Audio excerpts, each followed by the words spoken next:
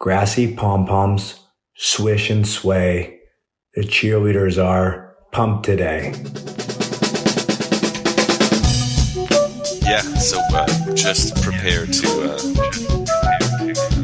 It'll be great. It'll be perfect. Yeah, so just prepare to... Y'all motherfuckers don't watch us play throughout the year, to tell you the truth. I'm gonna be real with you, and I don't care if I get fined.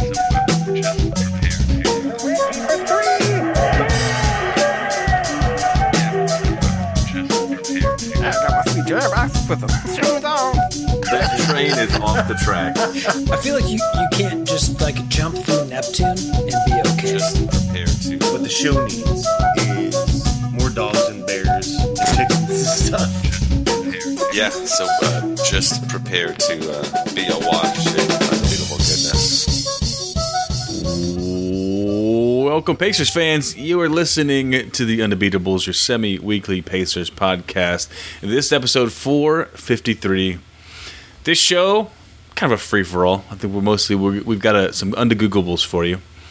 Joining me this show are all three of our analysts, coast to coast, like buttered toast. First from the nation's capital, Washington, D.C., it's the doctor, Jason Triplett. What is up, Pacers fans? What is up, Undebeatables? Shout out to Mike and Lisa. Normally, on Memorial Day weekend, we go to the lake with Mike and Lisa and the crew. Obviously not happening this year, but we're with you guys in spirit, I suppose. Shout out. Mm-hmm.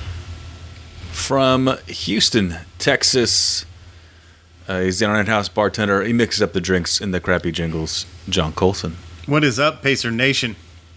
It's thirsty, whatever day this is. Drink up. From Boise, Idaho, out west, it's our enforcer, John Harper. What's going on, fellas? It's quarantine. Drink up. That's right. Mm-hmm. That's right. Days don't matter anymore. Oh, no, Pants don't matter. We're in a post-pants era. Just want to remind you, you can support us anytime you shopping at Amazon. Just go to theundebeatables.com/Amazon or hit the referral link in our show notes. And a small percentage of your sale comes back to us and helps support what we do.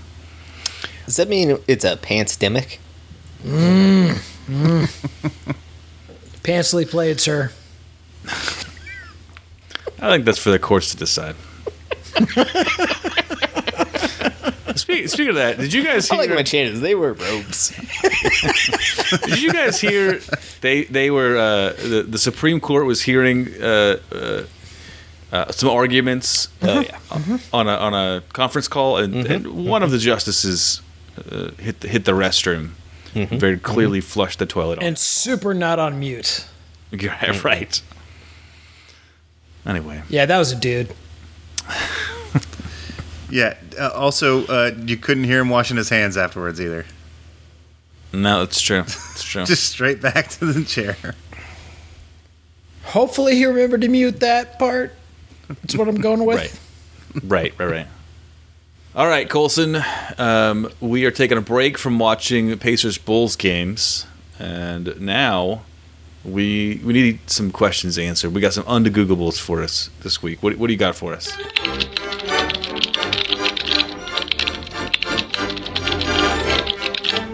Oh, are we doing Undegoogleables? That was the plan. Super excited. You told us we had to, so. He said we signed up for it.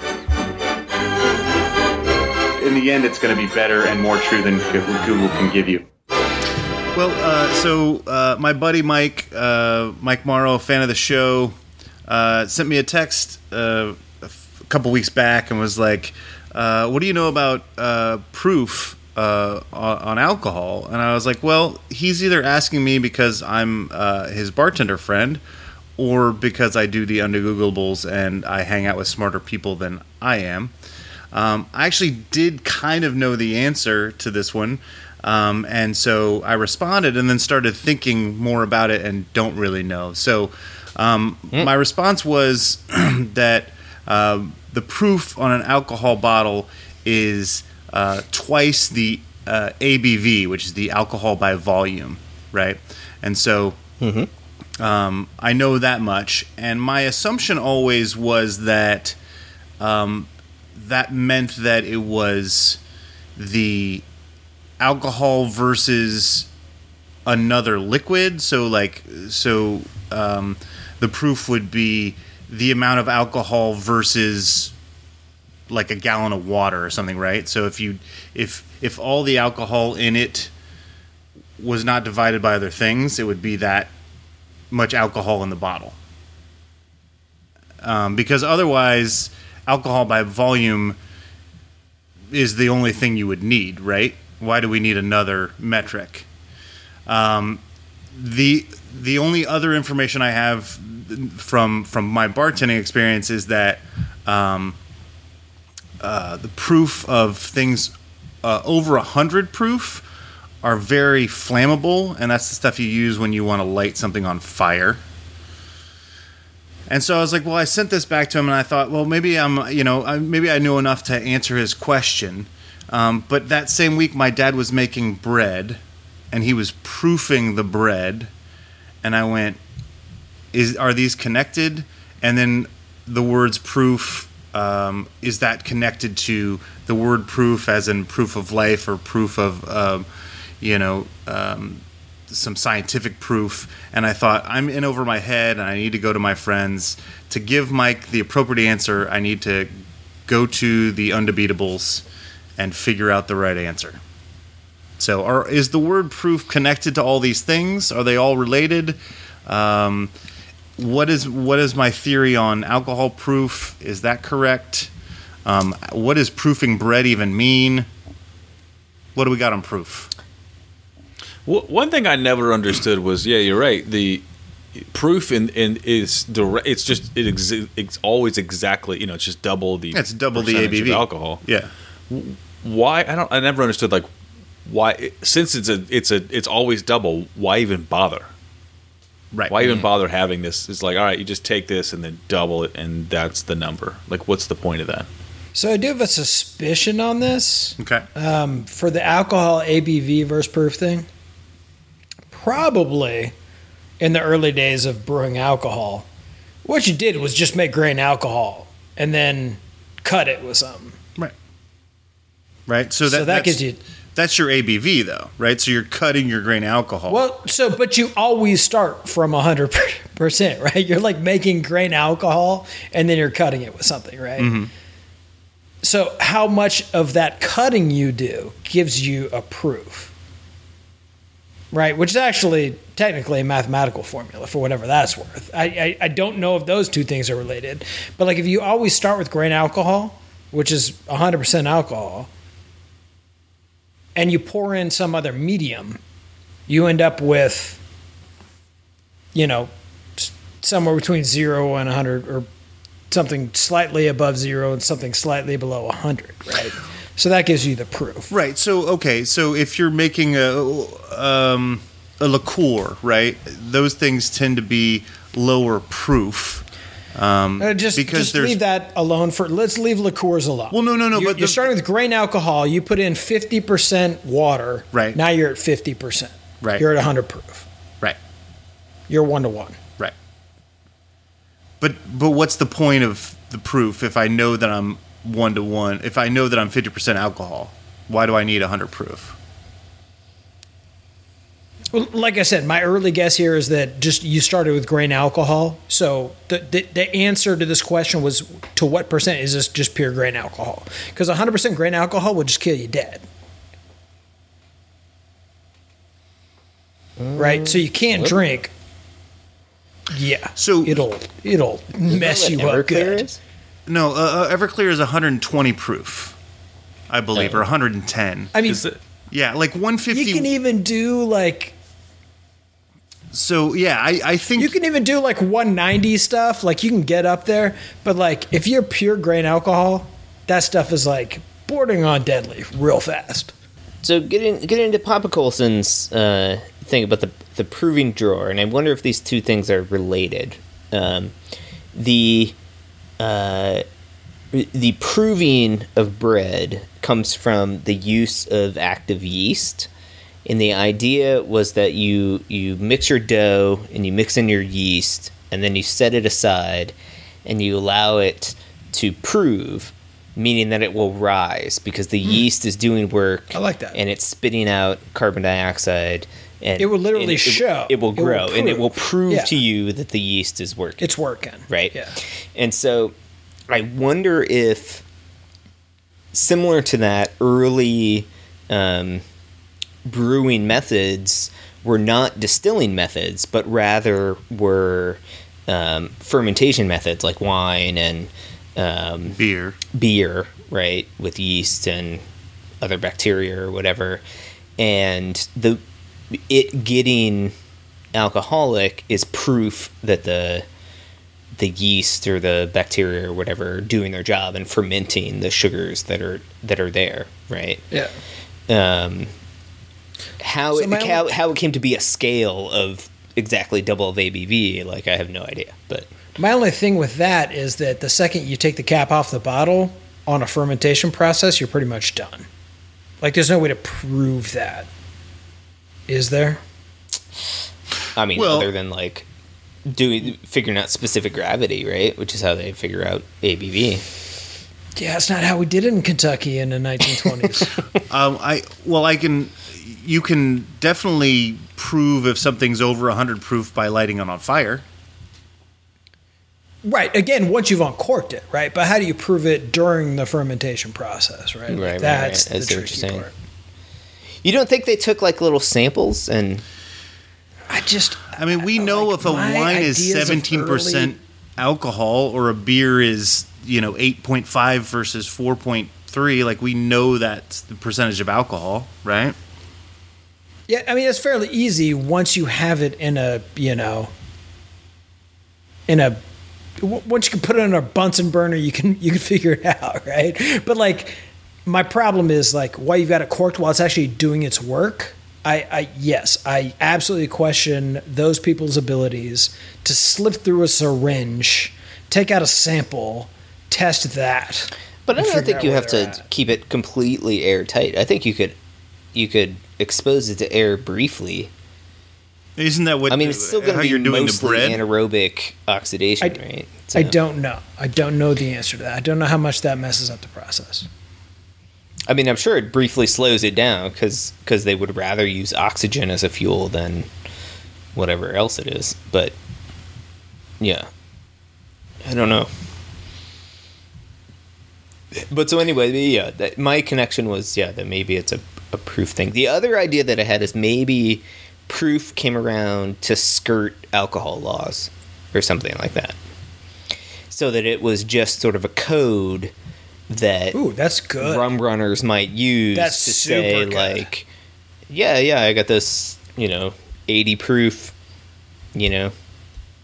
cola over here or whatever, and that would be code to people that knew what was going on.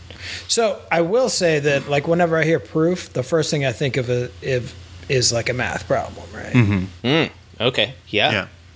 So, do these things derive from math?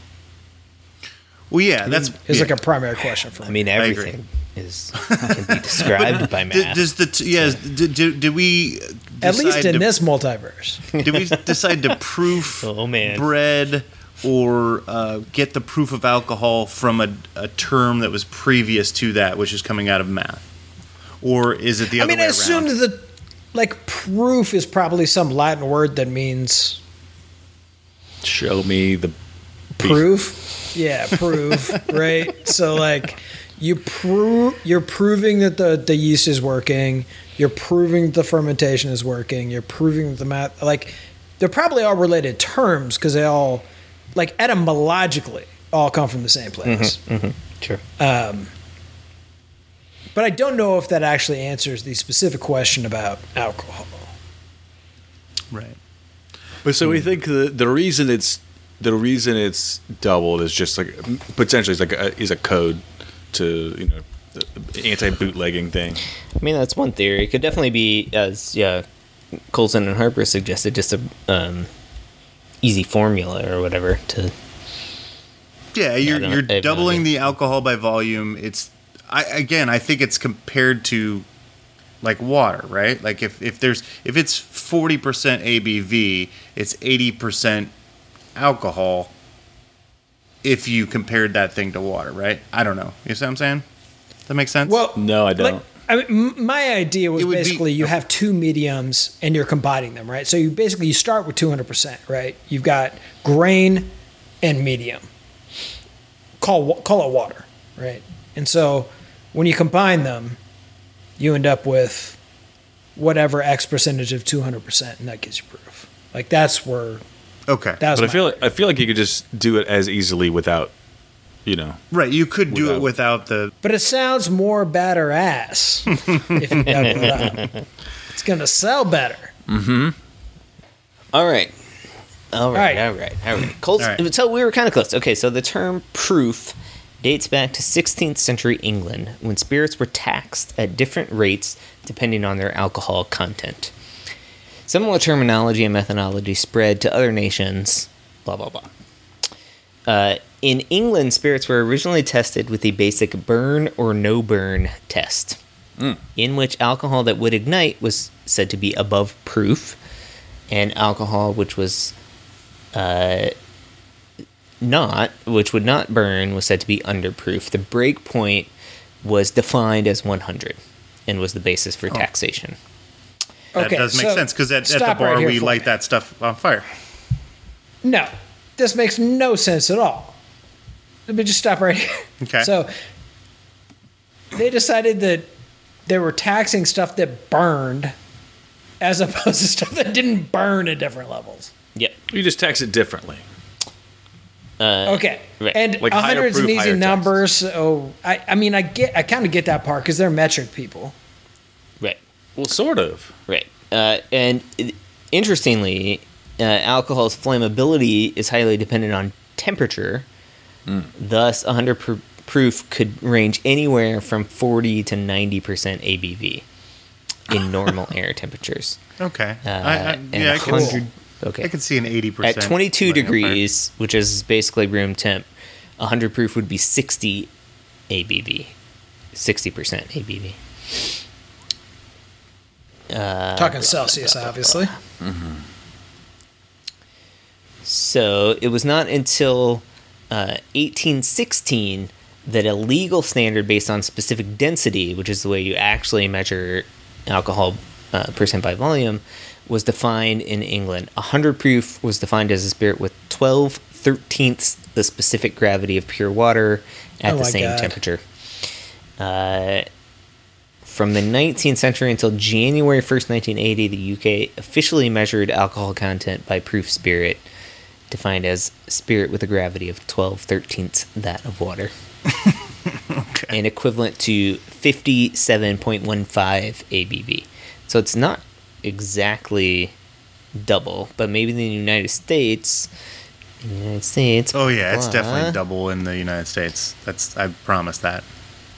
I love how this came down to specific gravity. I was like, these are a bunch of dudes making Of gin course. and bathtubs, prohibition stuff. But nope, specific gravity. Yeah, and then in the U.S., it just looks like they were like, let's just Let's just double that let's bad just boy. make double. Yeah. So it says the Double term that was bad boy. originally And used in make that. England and was equal to 1.8 to 1 times the alcohol by volume. In the United States, alcohol proof is defined as twice the percentage of ABV. Yeah, we were like, that sounds hard. That's too much math. and everybody else just uses ABV now. Like proof is just We're the gone only in the country UK. that's rocking this right now. Canada Really? doesn't use it anymore. Yeah, according to Wikipedia. I'll buy it. I mean, it's dumb. I'm sure that so in the States, I'm sure you have to print the percent alcohol. Yes. Yeah. So in a sense, it's you have to prove that it's alcoholic enough to burn. But Now, it's just do we know if that's related to proofing? Well, okay, so here we go. So I've got proof is from the Latin probare, to prove,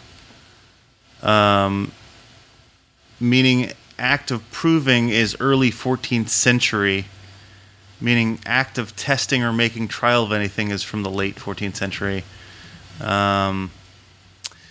meaning standard of strength or distilled liquor is from 1705, according to etmonline.com. I mean, on some level, like once you say the word specific gravity, it's almost certainly from the same place, right? Like, yeah. Adjectival sense, proof against, is recorded in the 1590s. Extended senses involving tested powers such as fireproof, waterproof, and foolproof. And then Shakespeare came up with shameproof. How do you become shameproof? if you just jackass for long enough, you'll eventually shed what was formerly known as shame. The emotion formerly known as shame. That's correct. Now it's just a glyph that I had tattooed on my face.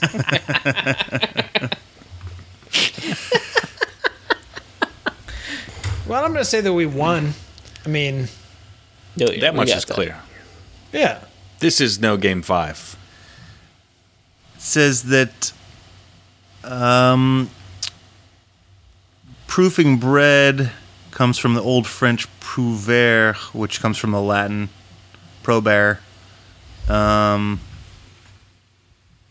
Latin was tight, by the way. Your pronunciation was excellent. You're Pooh Bear? Was the Eeyore there? Pooh Bear. Yeah. Beer. Italian probare from probus, worthy, good, upright, and virtuous. Just saying. I want to give a shout out to my wife. She made bread today, and it was awesome. Oh, wow. Dude, homemade bread is like a special thing. Oh, it's real good. Oh. Real good. Shout out. And happy birthday, Catherine. Did we shout that out? I don't know. I don't think we did. Bad on me. Happy birthday, Catherine. Well, I missed this. I was leaving the window open for her husband to do it. Well, the thing is, though, like, she's going to hear the same whether we shout out to the show, give the shout out on the show or not. So Sure. Yeah, exactly. Sure. Colson, are you satisfied? I am. I don't know why. If the yeast in the bread and the fermentation of alcohol is directly connected, and I can't seem to find anything. But I think we're just going to assume that, right? I mean, I think that the same terminology. I mean, it's just the concept is the same. It's just I agree. Prove to me that this is what it is. Yeah. Yeah. Yeah. Okay. There I mean, you go. we're literally undergoing a scientific test in both circumstances. Yep. Fair enough. And those things can go awry, right? was that a bread joke? Well, the bread can go awry. But, actually, the alcohol could go awry. They both can yeah, go you get awry, yeah, the- for sure. Rye whiskey. Yeah. So nailed it. Nailed it. Yeah. Drop the mic on that one. Nice work.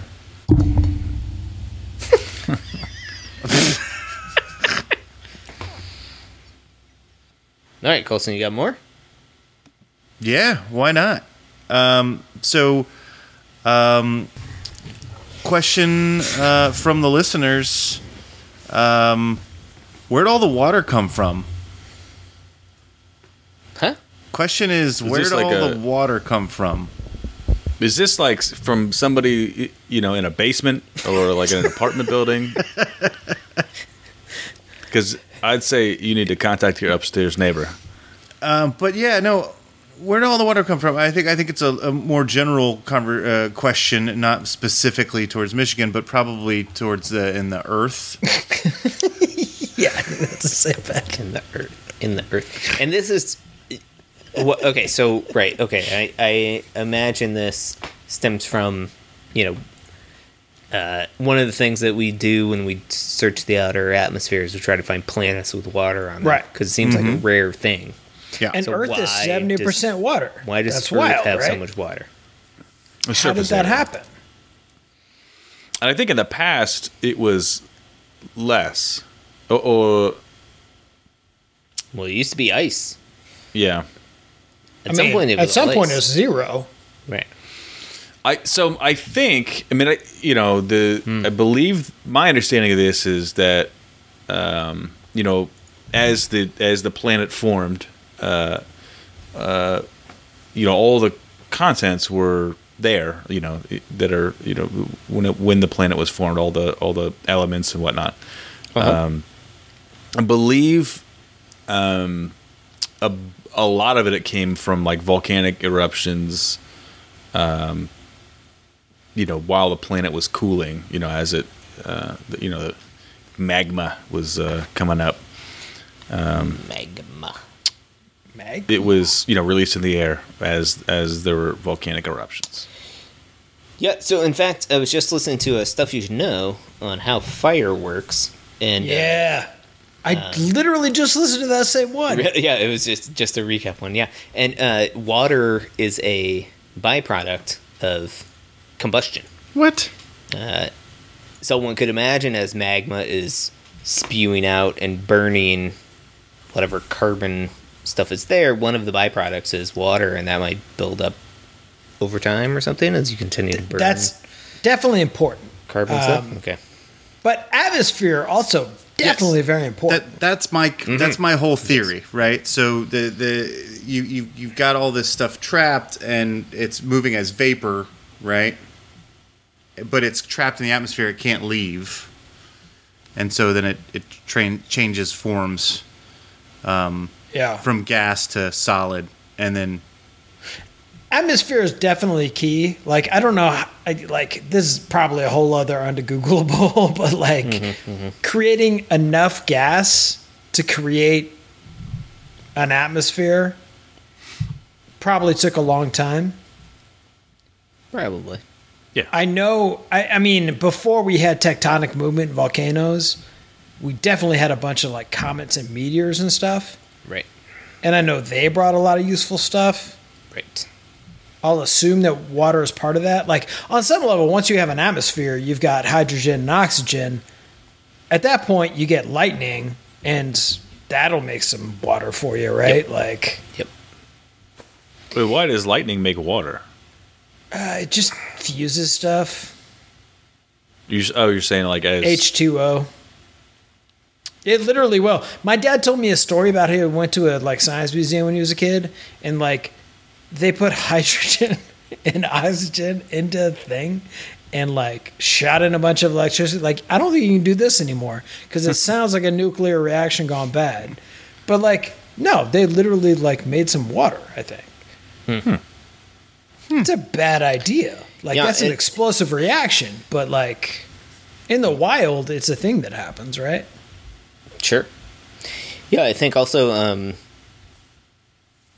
it's got to be, it's all chemistry, I guess, right? It's whatever constituent elements you have and the different chemical reactions that go on, right? So once you have atmosphere, you're heating and cooling, and that's causing condensation of water out of the atmosphere, or different reaction by which one of the byproducts is water.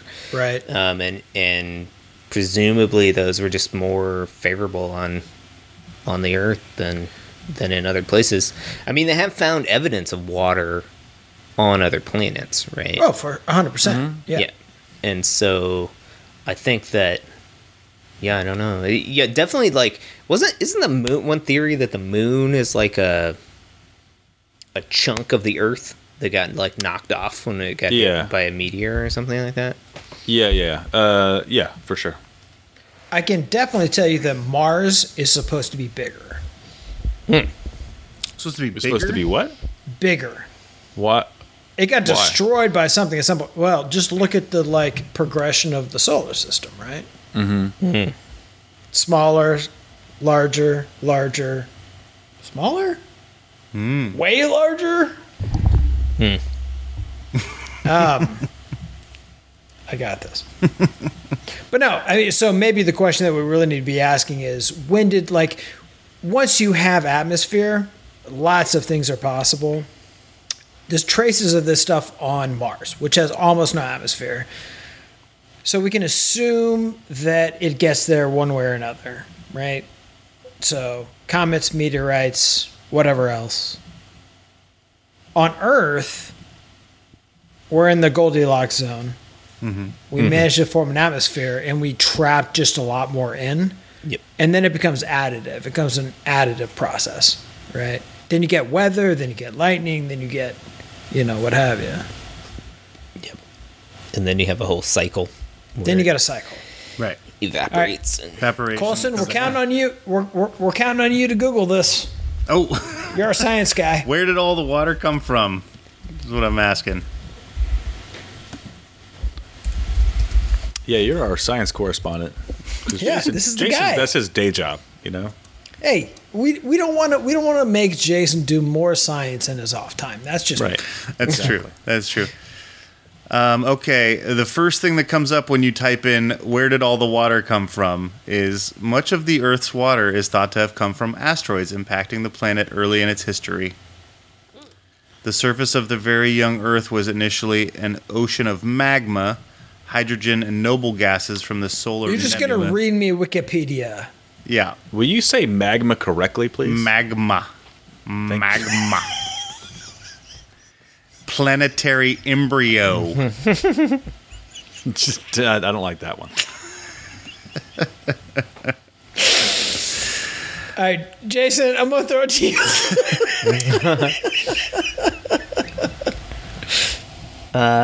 Yeah, it seems like we're kind of on board. Is that hydrogen would easily escape Earth's gravitational pull, except we had a atmosphere. And when the Earth was smaller and less massive, that's not helping. Sorry. So I'm just running across this. Here we go. It's like the footnote of a wiki. The University of Munster, and from 2019 shows that molybdenum isotope composition of the Earth's core originates from the outer solar system, likely having brought water to Earth. So this basically is a collision theory. Yeah. And the giant impact hypothesis is about 4.5 billion years ago, forming the moon, and may have also originated the outer solar system rather than the inner solar system, bringing water and carbon-based materials with it. And that's like I said, that's a pretty new theory. Okay, yeah. So a peer-reviewed paper published in the Journal of Geophysical Research, Planets, in 2018, suggests that the Earth's ocean water is similar to that found in asteroids, and that most of earthly water came from an asteroid bombardment in the days of the early solar system. The ratio of deuterium, a heavier hydrogen isotope, deuterium, to normal hydrogen is unique chemical signature in various water sources. The deuterium to hydrogen ratio is close to what is found in asteroids. Yeah. These are not...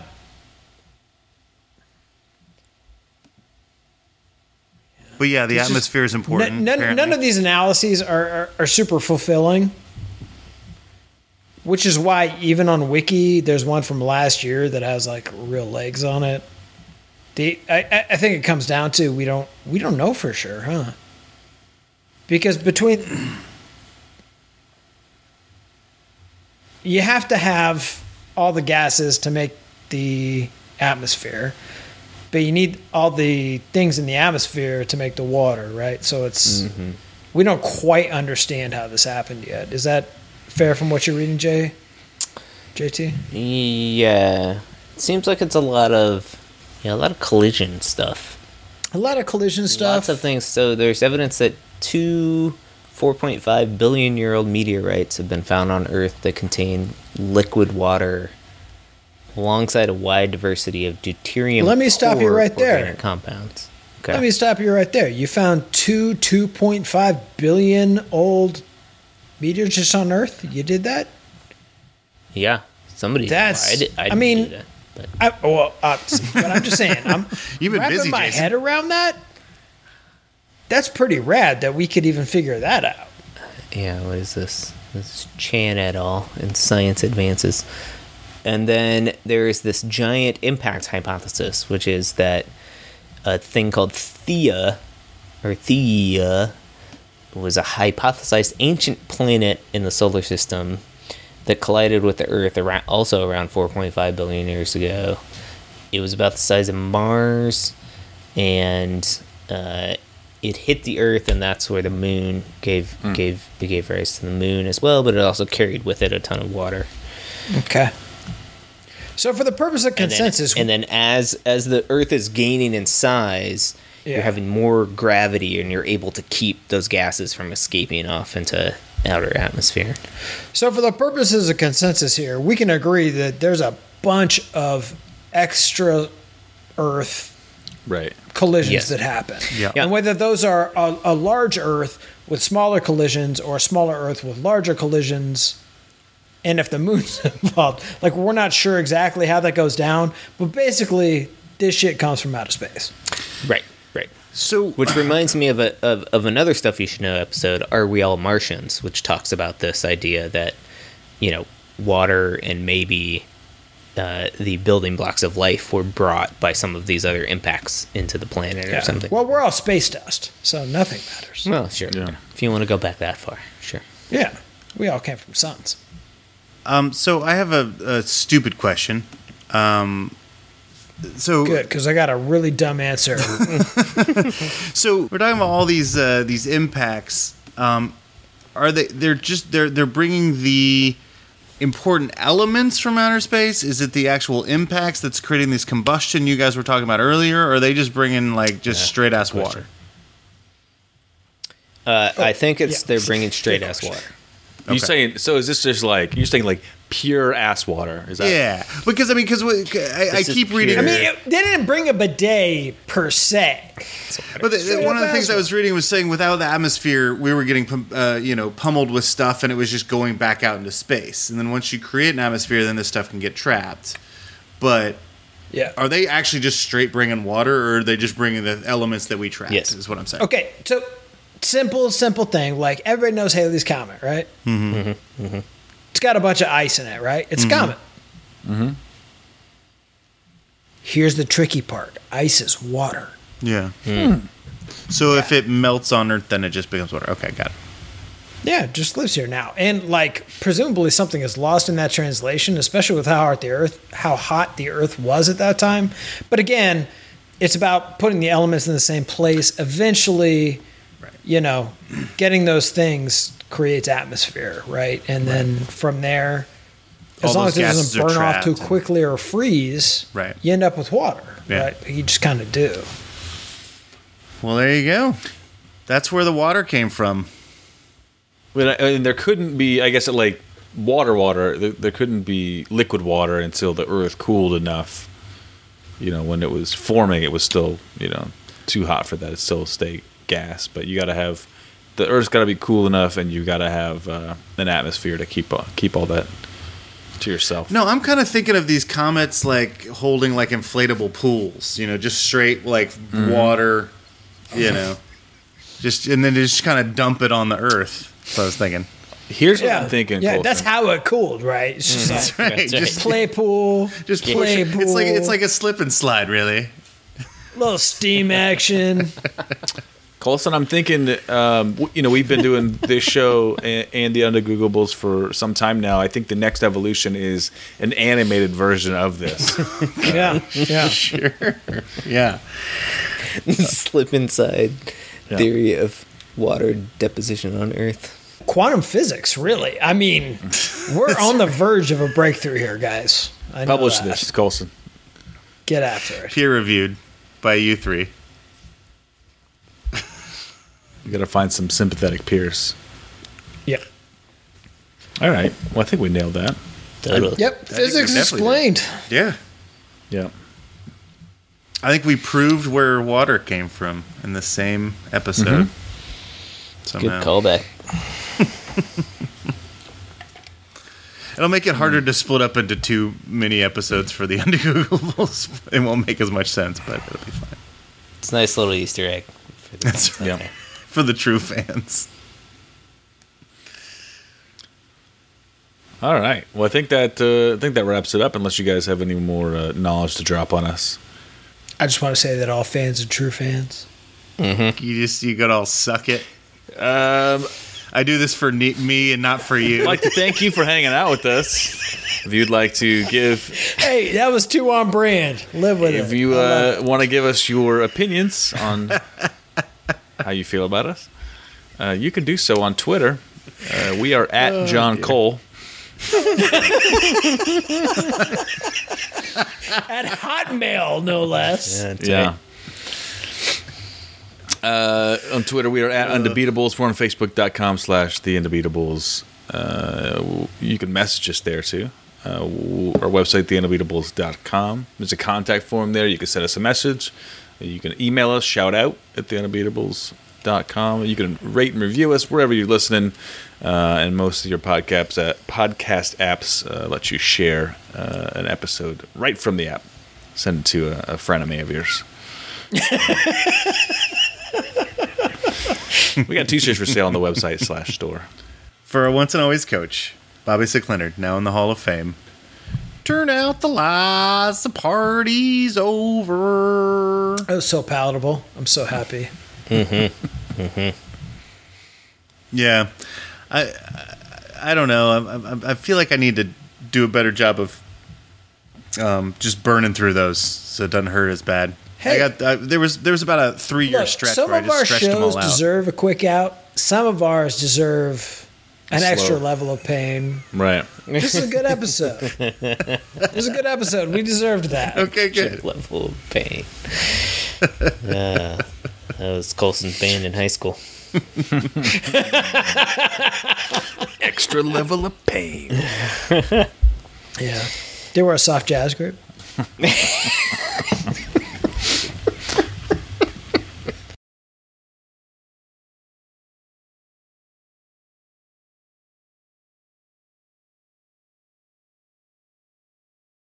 You can't play a kazoo and not have a smile on your face. It's true. Look it up.